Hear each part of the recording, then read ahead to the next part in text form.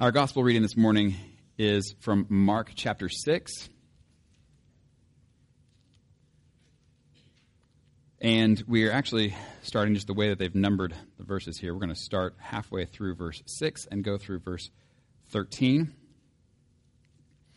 And we are going to be talking about, or we're going to be reading about one of the times that Jesus was very much trying to teach his disciples something through an experience they had, different than just telling them about stuff. And so this is him sending them out to do things. And before we read, let us pray.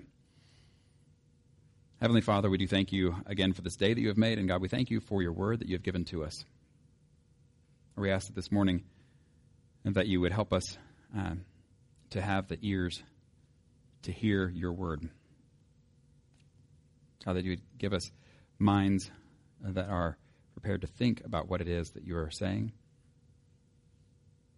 That you would give us hearts that are prepared to receive your word into our lives. That we would be changed even today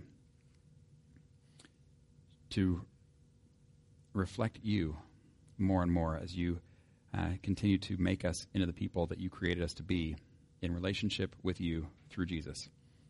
We pray this in Jesus' name. Amen. Mark chapter 6, starting halfway through verse 6. Then Jesus went around teaching from village to village. Calling the 12 to him, he began to send them out 2 by 2 and gave them authority over impure spirits. These were his instructions. Take nothing for the journey except a staff. No bread, no bag, no money in your belts. Wear sandals, but not an extra shirt. Whenever you enter a house, stay there until you leave that town. And if any place will not welcome you or listen to you, leave that place and shake the dust off your feet as a testimony against them. They went out and preached that people should repent. They drove out many demons and anointed many sick people with oil and healed them. Turning then to our New Testament reading, 2 Corinthians 12, 11 through 21. As Paul continues in his letter to the church in Corinth, in kind of an area where he's been a little sarcastic. And he says, I have made a fool of myself, but you drove me to it. I ought to have been commended by you, for I am not in the least inferior to the super apostles, even though I am nothing. I persevered in demonstrating among you the marks of a true apostle, including signs, wonders, and miracles. How were you inferior to the other churches, except that I was never a burden to you? Forgive me this wrong. Now I am ready to visit you for the 3rd time, and I will not be a burden to you, because what I want is not your possessions, but you. After all, children should not have to save up for their parents, but parents for their children. So I will very gladly spend for you everything I have and expend myself as well. If I love you more, will you love me less? Be that as it may, I have not been a burden to you. Yet, crafty fellow that I am, I caught you by trickery. Did I exploit you through any of the men I sent to you? I urged Titus to go to you, and I sent our brother with him. Titus did not exploit you, did he? Did we not walk in the same footsteps by the same Spirit? Have you been thinking all along that we have been defending ourselves to you? We have been speaking in the sight of God, as those in Christ, and everything we do, dear friends, is for your strengthening. For I am afraid that when I come, I may not find you as I want you to be, and you may not find me as you want me to be. I fear that there may be discord, jealousy, fits of rage, selfish ambition, slander, gossip, arrogance, and disorder. I'm afraid that when I come again, my God will humble me before you, and I will be grieved over many who have sinned earlier and have not repented of the impurity, sexual sin, and debauchery in which they have indulged. This is the word of the Lord. Well, as we come to our sermon text from Genesis chapter 43 going on into chapter 44, we are continuing a story.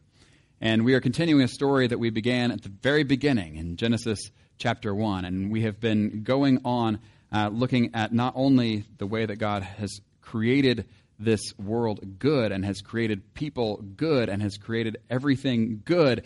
And as he stepped back from all of it, he said, it's very good. And everything was in its place and everything was in proper relationship to him and to each other and to all of creation. But then, how very shortly after that, we see that things break down when people turn away from God to do what seems right in their own eyes. And then, immediately after that, we see God begin to make a promise of how that will not always be the case. That this brokenness is not what's going to define everything from now on. That there will be a resolution, there will be a solution to this problem and this brokenness. And this is the story that we have been telling. This is actually the story that we are still living in. And we look around the world today and we see an awful lot of signs of brokenness everywhere we look. And we see broken relationships and we see broken people and the damage and the destruction that causes. And yet, this is the story the Bible tells. This is the story that we are living in. This is the story of a world that was created good and people who were created good, but where we have turned away from that goodness and chosen a way that is actually not good, and that leads to this brokenness, and that leads to destruction, and that even leads to death. And it's in this story that we still have this promise from God that this will not always be the way, that there is something that will fix this. There is a someone who will actually bring this all to a resolution and to not just a good conclusion, but even a good new beginning. And so as we've been looking at this story, we've seen the way that then as this brokenness has continued and has just spiraled downhill, that God chooses a man named Abram and says, it is through your family that this is going to happen. And we've been following the generations down because we say, okay, it's going to be through somebody here. So we've been following the generations down, and we've gotten to this guy named Joseph. And Joseph is the favorite son of his father Jacob, otherwise known as Israel. And this favorite son at age 17 is enjoying being the favorite son.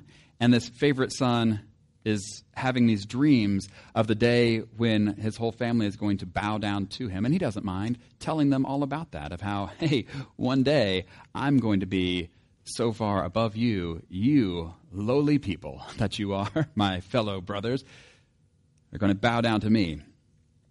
And of course, they don't like that. They don't like the way that he sees himself as above everybody else. They don't like the way their father treats him, like he's above everybody else. And so they come up with a solution. Initially, their solution is, we'll just kill him. Problem solved. But they decide, instead of killing him, they would just sell him to be a slave in Egypt. Problem still solved, now with a bit of pocket money. So this is the plan, and this is what they do. And we have seen, as we've been following this story along, that Joseph goes to Egypt, and he goes as a slave. And it seems like things are about as low as they can get for him, but they're not. While he is there serving as a slave, faithfully as a slave in Egypt, he is falsely accused and thrown into prison, where he spends at least 2 years in prison, wondering what in the world has happened in his life, what in the world was ever going to come of the dreams that he'd had of his brothers bowing down to him. That certainly didn't look possible at that point. And yet we read, even in that place, it said that God was with him. Through a series of further dreams, God raises Joseph out of prison not just back to being a slave, but actually to the right hand of Pharaoh of Egypt himself, where Joseph is now going to be overseeing the collection of grain during 7 years that Egypt is going to have of lots of grain, more than enough. And also he's going to be in charge of then getting that grain distributed during the 7 years that are going to follow, where there's going to be famine and there's not going to be nearly enough. And so this is kind of where we pick up the story, this is the situation. But now as we zoom in to the story that we've been reading, we see that the brothers, Joseph's brothers, have run out of food in Canaan where they live. They have come down to Egypt. They have tried to get food from, Egypt. And they run into Joseph himself. And they don't recognize him. He's spent at least 20 years now in Egypt. You change a lot in 20 years. He's grown up from 17 to 37. And now he looks like an Egyptian. He spent more of his life in Egypt than he ever did in Canaan. He has, he has recognized his brothers, but they didn't recognize him. And the way that he treats them, you have to think, has anybody ever read The Count of Monte Cristo? Anybody? Oh my goodness. It's long, and it's disturbing in some areas. It's a revenge story is what it is. A guy who is wrongly imprisoned, though innocent, and sent away from his people and basically presumed dead and thrown into prison. And all of this undeserved, and all of this because of jealousy of others. It kind of sounds like a familiar story, doesn't it? And then he spends a lot of time in prison, and one of the things that he is thinking about is what he would do if he ever got the chance, right, to get back at the people who put him here.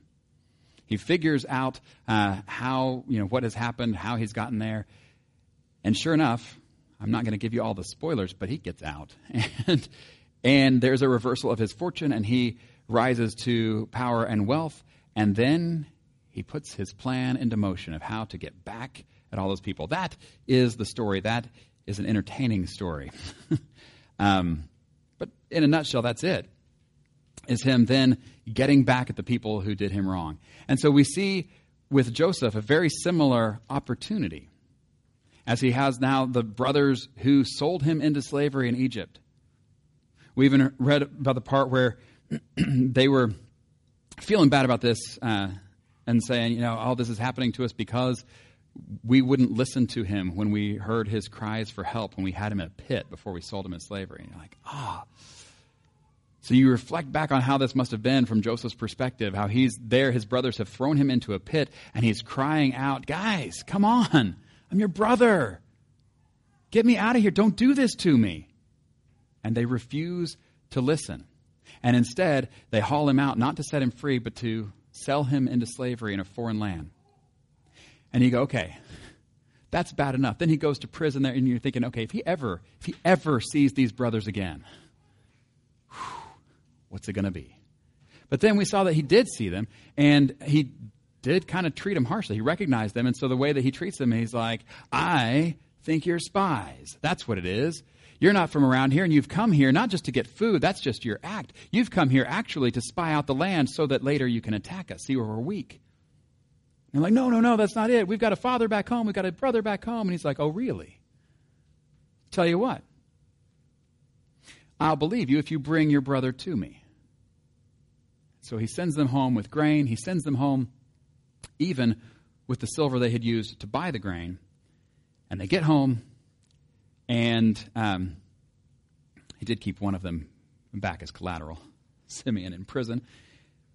And as he did that, his father shows his hand. We follow the story there, and his father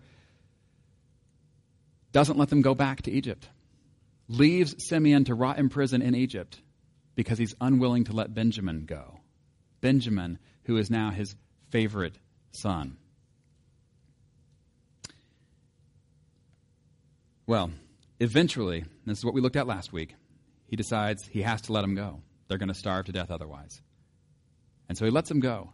And he sends all kinds of gifts with them. Maybe this will soften this guy up. And then we saw that all their fears of how is this guy going to treat us when we get there this time were completely unfounded. They get there, and instead of the bad treatment they were expecting,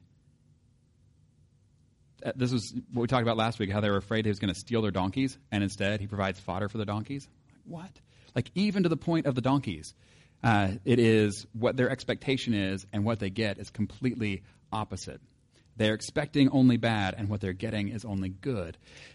And so with this, one of the things that we've been talking about is that if this were a revenge story, if that were the case, you would expect Joseph to treat them harshly, and he kind of does here. And you go, oh, okay, so that's what this is. But it's not. Because one of the things that we have seen throughout is he continues to be good to them even through the harshness. And he continues to have to hide himself and weep for a while because he's overcome with emotions because of what he's seeing with his brothers and them being reunited together as a family. The anger is gone. There's not the bitterness here. He's let that go. What we see is forgiveness, but what we're also seeing is the reason for the way he's treating them is as a test. And so they have passed the first part of the test, by the way, in bringing Benjamin back to Egypt. This morning we get the next part of the test, and we're not even going to get to see how they handle it. But we'll get a taste. This is Genesis chapter 43, starting in verse 26 and going on to 44:13. So 43:26, we pick up the story. And it says, when Joseph came home, they presented to him the gifts they had brought into the house, and they bowed down before him to the ground. He asked them how they were, and then he said, how is your aged father you told me about? Is he still living? They replied, your servant, our father, is still alive and well.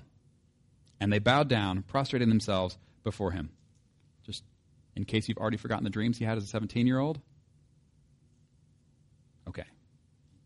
Brothers bowing down to him. That's happened. It's only taken 20 years, but here we go. As he looked about and saw his brother Benjamin, his own mother's son, he asked, is this your youngest brother, the one you told me about? And he said, God be gracious to you, my son. Deeply moved at the sight of his brother, Joseph hurried out and looked for a place to weep. He went into his private room and wept there. After he had washed his face, he came out and, controlling himself, said, serve the food. They served him by himself, the brothers by themselves, and the Egyptians who were with him by themselves, because Egyptians could not eat with Hebrews, for that is detestable to Egyptians. Just a little pause on that. Did you notice there are 3 tables? I mean, first of all, there's the whole problematic thing of people who don't eat with each other, but we're not going to get into that. But did you notice there are 3 tables? There's the Egyptian table, and there's the Hebrew table, and there's Joseph's table. Why does he have his own table? Which one does he belong in? Is he Egyptian? Is he Hebrew?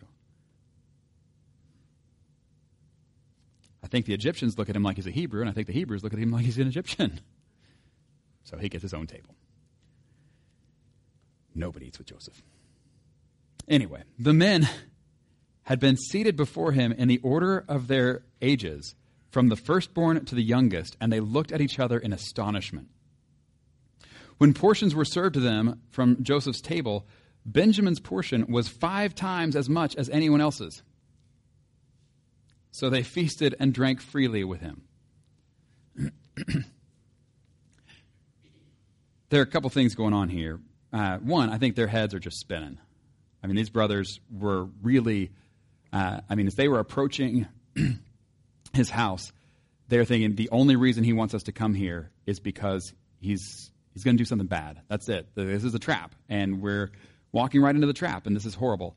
And they're convinced it's going to be bad, it's going to be bad, it's going to be bad. Then they walk in there, and it's like, have a feast. And they just keep waiting for when is it going to happen.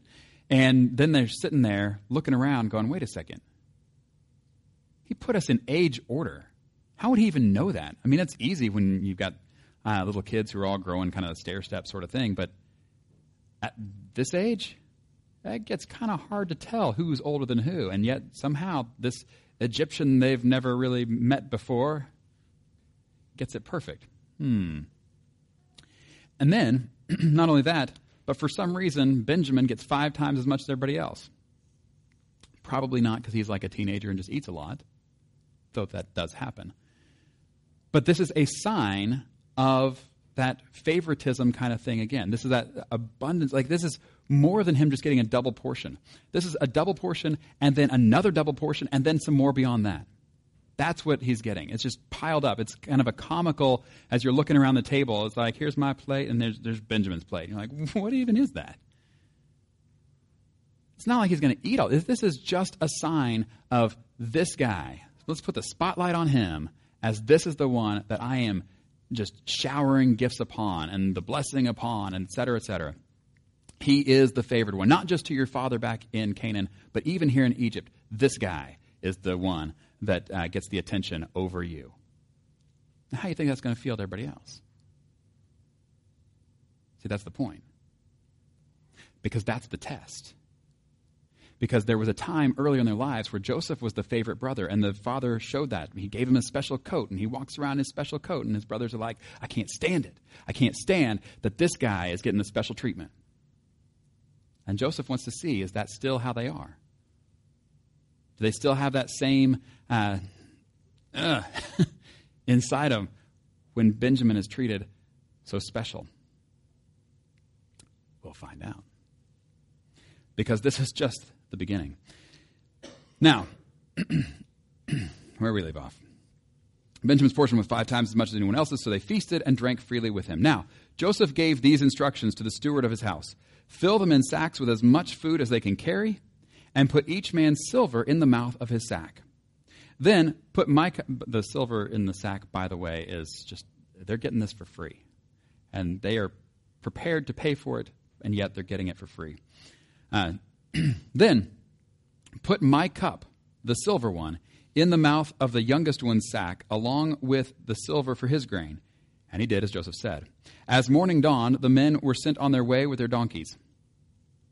And they had not gone far from the city when Joseph said to his steward, Go after those men at once, and when you catch up with them, say to them, Why have you repaid good with evil? Isn't this the cup my master drinks from and also uses for divination? This is a wicked thing you have done. When he caught up with them, he repeated these words to them. But they said to him, Why does my lord say such things? Far be it from your servants to do anything like that. We even brought back to you from the land of Canaan the silver we found inside the mouths of our sacks. So why would we steal silver or gold from your master's house? If any of your servants is found to have it, he will die, and the rest of us will become my lord's slaves. You have no idea. Very well, then, he said. Let it be as you say. Whoever is found to have it will become my slave. The rest of you will be free from blame. Wait, is that what they said? That is not what they said, is it? He just softened the deal. He's like, all right, it'll be just like you say, but not really. We're not going to make it like that. Not killing anybody here. And in fact, we're not going to make all of you slaves. Only the one who has it. Each of them quickly lowered his sack to the ground and opened it. Then the steward proceeded to search, beginning with the oldest and ending with the youngest. And the cup was found in Benjamin's sack. At this, they tore their clothes. Then they all loaded their donkeys and returned to the city. That's where we're going to have to stop. I know. It's just getting good. Here's the deal. This is where the brothers Like, we will find out how they do with this test. But this is the test. Joseph has now put them in a position where they are getting exactly what they wanted 20 years ago. Clearly, the favored brother is being sent to be a slave in Egypt. Isn't that what they wanted all that time ago? They wanted that favorite brother to go off to be a slave in Egypt, and that's what they made happen. And now here, Joseph is arranging it for them. All they have to do is go, cool, and go on home. Nobody else even has to go back to Egypt. That's what the steward said, right? Whoever's found to have it will become my slave. The rest of you will be free from blame. You can go. But you know what? In this test, I said we're not going to get to the full answer of how they do on this test, but we get a hint right here, don't we? Of whether or not they are the same people they were 20 years ago, or whether they've changed. Because they do return to the city. They don't have to. They're free to go. But they return to the city. And why? Well, we're given a hint on that as well. Because when it says that the cup was found in Benjamin's sack, it says that they tore their clothes. This is not what they wanted. All those years ago, they thought that this is what they wanted, to get rid of the favorite brother, and then that puts us, we all just go one step up the ladder of dad's favoritism. They thought it would fix things. But they're older and wiser now. If you think back to Adam and Eve in the garden, and there's this fruit that God has told them, don't eat from that tree. But they think, you know what? If we did, though, if we do, we'll be like God. That'll be, yeah, that's what we should do. And so they have this plan, and it makes sense to them as to how this really is the right course of action. So they take the fruit, and everything breaks down. And then we see them living with the consequences of that from then on. And everything's a lot harder than it had been before. And I think the same thing is true here, where the brothers had seen, they kind of made their own plan and said, here's what we do. We're going to get rid of Joseph, and that'll fix everything. And then for the last 20 years, they've been living with the consequences of that. They get home, and instead of everybody moving up a rung in their dad's eyes, the dad can barely raise his eyes from the ground because he's so covered up with sorrow and grief. They can't even look each other in the eyes anymore because now they know what they're capable of. We see, shortly after that time, we see Judah living somewhere else. And we're like, why is he living somewhere else? Is it because the brothers can no longer even trust each other? They can't face each other? I mean, they did it to Joseph. Who's to say they're not going to do it to me next? Kind of thing. Every one of them probably realizes that they're outnumbered if the others so decide. And they've proven they can't be trusted. These are the consequences they've been living with. And they have been living this out and seeing how that decision that we thought was going to fix everything, that we thought was such a good idea way back when, that was dumb. That was really bad. And it didn't fix anything. It just messed everything up. And so now, when the same opportunity is presented, hey, how about the favorite brother goes to slavery in Egypt? They tear their clothes. No, we cannot go through that again. We cannot. We cannot face our father again if this is the case. This is why they're tearing their clothes. This is why they're returning to the city. And then we will see how they actually deal with this with Joseph next week. But where I want to leave us is thinking on this. They had the opportunity to do exactly what they had done before, and they didn't. And the reason they didn't is because they had learned from their previous mistakes. This test is an opportunity for Joseph to see that they are not the same people they used to be. But it's also an opportunity for them to see they're not the same people they used to be. We are so quick to paint somebody as this is just how they are, it's how they always have been, it's how they always will be. Whether that's to somebody that we know, somebody we don't know, or even ourselves. It's who I am. But one of the amazing things that we have, the grace that we have, is that we do have an opportunity to change, to be different, to grow, and to develop, to repent, to turn around to go back from who we shouldn't be, back to who we should be. This is it's an amazing thing, and I love watching, as you read through the Gospels, the disciples that Jesus picks. He doesn't go around and pick the people who have it all figured out, and they're good. They're good to go. Come on, you guys, I want you. You're ready. He picks these people who are just normal people. Sometimes they get things right. A lot of times they don't. And he says, okay, follow me. And then over and over and over, he continues to teach them patiently and showing them patiently there's another way to live this life with God and in harmony with him and with each other and in right relationship with everything. This is what the new kingdom is all about. So turn away from the old ways. Follow me. And then we get to watch as they mess that up again and again and again. But we also get to see Jesus change them.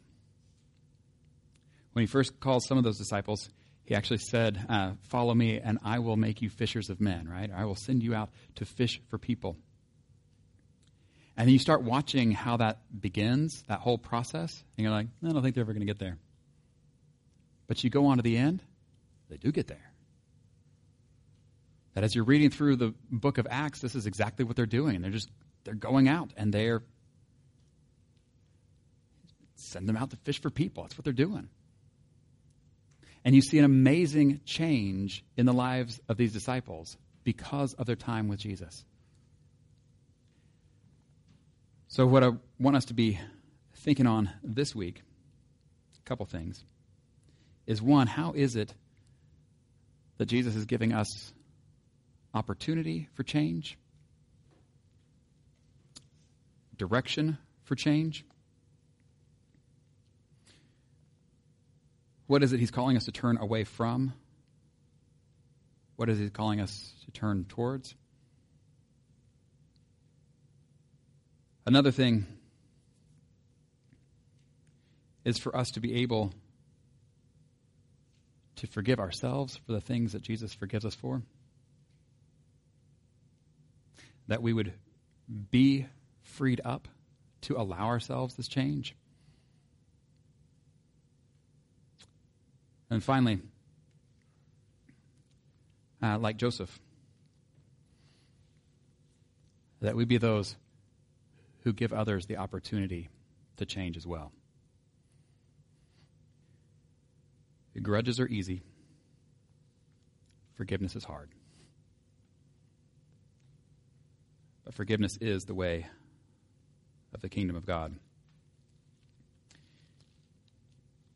Final verse, Romans 12. As we think about Count of Monte Cristo and Joseph's opportunity for revenge, etc., Paul writes, as someone who had his life changed by Jesus, do not repay anyone evil for evil. Be careful to do what is right in the eyes of everyone. If it is possible, as far as it depends on you, live at peace with everyone. Do not take revenge, my dear friends, but leave room for God's wrath, for it is written, it is mine to avenge, I will repay, says the Lord.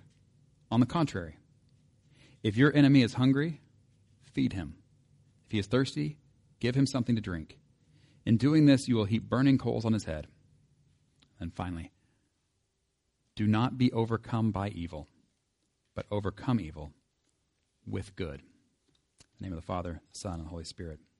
Amen. Heavenly Father, we do thank you for this day that you have made. God, we do thank you for the opportunities to live differently today than we did yesterday. Lord, we read that your mercy is new every morning. Great is your faithfulness, even when we are not faithful. Lord, we ask that you would continue to call us to you. We ask that you would continue to show us where you would have us to change. God, to know the complete acceptance and love that you have for us even now. And yet your desire for us to grow, to look more and more like Jesus in everything. Lord, that by our words, by our lives, by our attitudes, that it would be through us that those around us would come to know you better. That they too would have hope for a world where the brokenness isn't the end of the story. Lord, we pray all of this in the name of Jesus, who taught us to pray, saying, Our Father, who art in heaven, hallowed be thy name.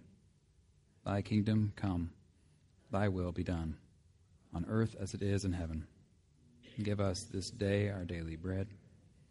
Forgive us our debts, as we forgive our debtors.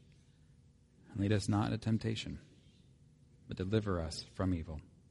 For thine is the kingdom and the power and the glory forever. Amen.